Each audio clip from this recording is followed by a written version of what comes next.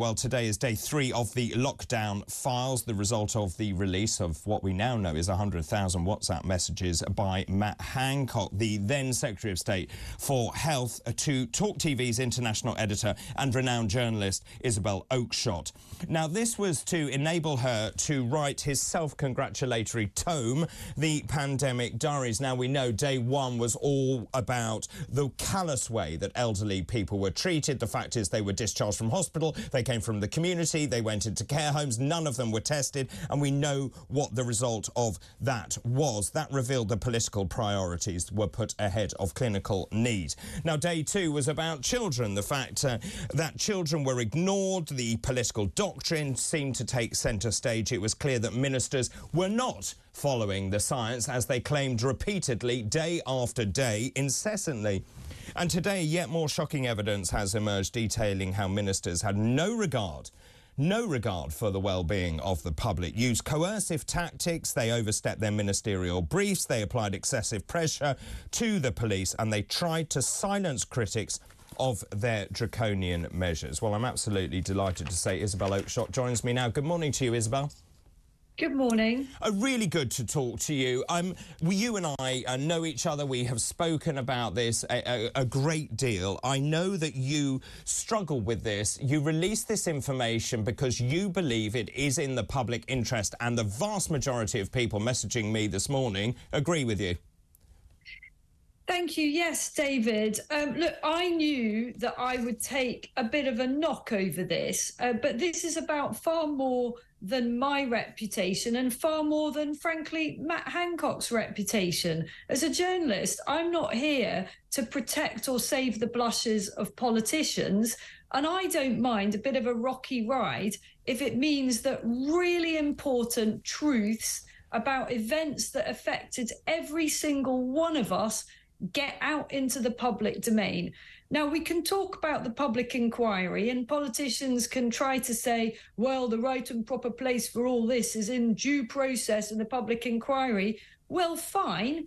In that case, let's have a public inquiry that concludes, as Sir Keir Starmer has asked for, by the end of this year. I'm not satisfied by warm words saying that this inquiry will have all the resources it needs, etc., etc. What it needs is a deadline, and it doesn't have that. So, look, in the absence of that, I think it's incumbent on those of us that have extremely revelatory material about what really happened to get it out there. Well, I mean, I think that is absolutely right. The fact is, as you say, they say it will be done in due process. We've spent 160 million quid. It's taken 18 months so far. Nothing's happened. No one's actually been interviewed. They've only just got their terms of reference together. It's not good enough.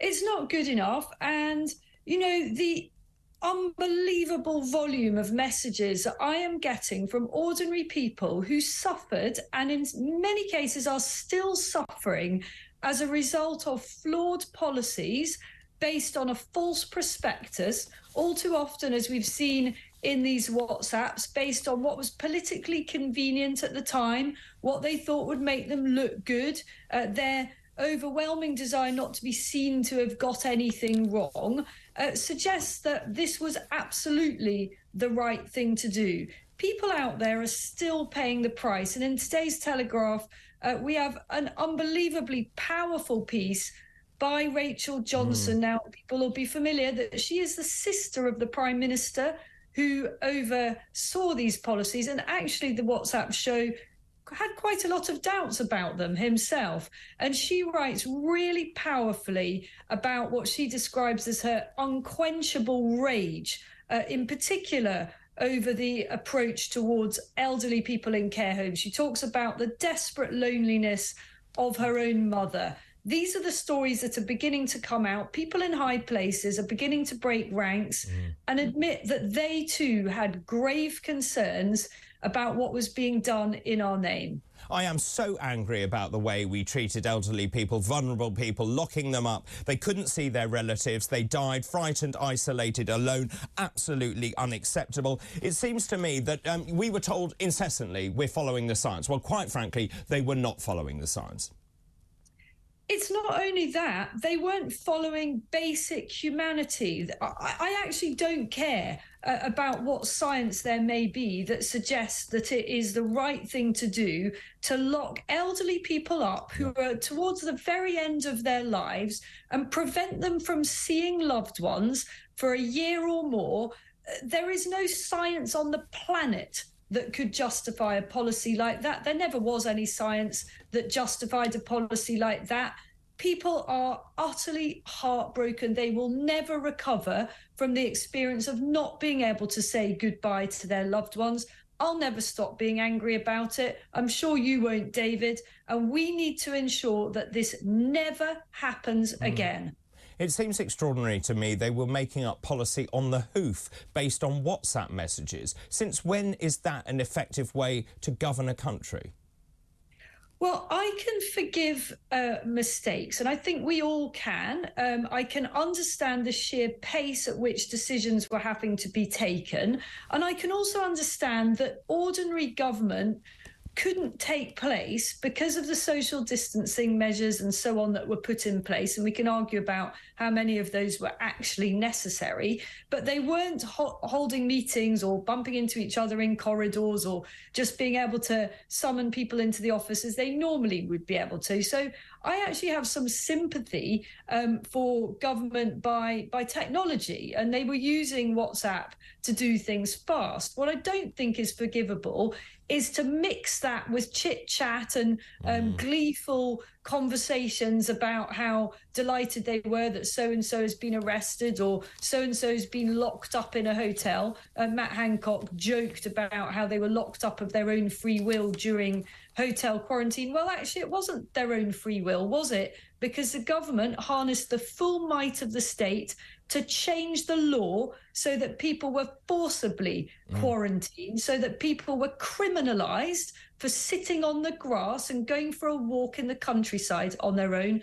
And it frankly beggars belief. And you know what? All this time, I'm still absolutely fuming, and we should be. I mean, it's extraordinary. Hancock said it was brilliant when he saw reports of people being stopped by police at airports. Boris Johnson said the news of a traveller being fined £10,000 for breaking quarantine rules was superb. I mean, clearly they were completely out of control. What I find equally interesting is Boris Johnson worried that he had blinked too soon in plunging Britain into a second national lockdown. It seems also the role of these media advisors like Lee Kane, James Slack, this has all emerged. It was all about, actually, the policy seems to be dictated by what the public would stomach.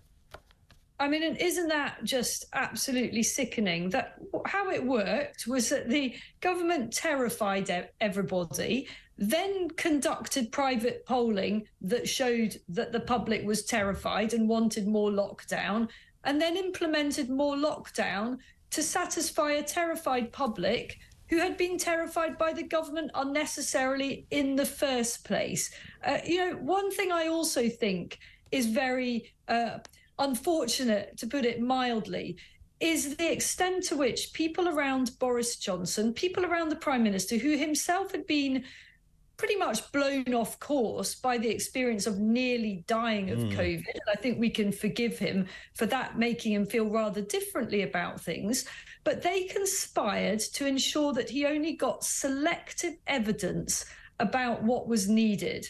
And you can see that in the WhatsApps, the collaboration between Department of Health and Social Care and the Cabinet Office and people within Downing Street to get the Prime Minister into what they considered to be the right place for their agendas. So I think that we can cut Boris Johnson some slack because he couldn't possibly have been expected to be on top of everything. And people around him pushed him around. And we can argue about whether or not he should have been stronger on that. But I think that there are real questions to be asked about the extent to which they manipulated him. I know personally you've had a very torrid time over this. You've been attacked by fellow journalists. I know people have had a lot to say about what you did. I think you've acted admirably. Do you have any regrets in doing this? And also, what's it done to your own mental health? Oh, thank you for asking. I'm sure everyone will be relieved here. I'm not going to go all Meghan Markle on you and say thank you for asking. It's so kind of you.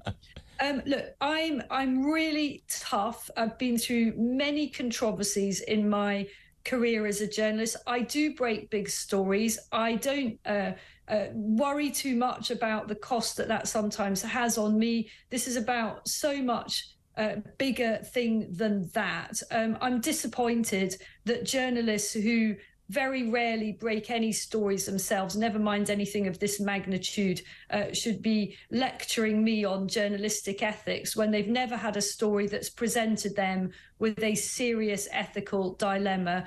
But you've got to look at the big picture here. It isn't about me. It is about millions of people who suffered unnecessarily, and all of us who are paying the price for a broken economy and a broken NHS. I've got lots of messages saying you deserve a medal, actually, from people here, so that will obviously go some way to helping you there. Just in terms of the way the Telegraph is pushing these stories, I mean, clearly we're on day 3.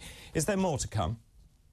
There's plenty more to come, David. I think we'll be running this well into next week. And I think there's huge appetite for it. You know, in a sense, this is a kind of the start of a public inquiry. It's an informal one, but let's get it all out there. And if people have more information, please send it in. You know, I'm getting some amazing messages from people with their own stories. I love it. Please keep sending it to us at Talk TV as well. Thank you very much indeed, Isabel. Really good to talk to you. That's Isabel Oakeshott, who's Talk TV's international editor.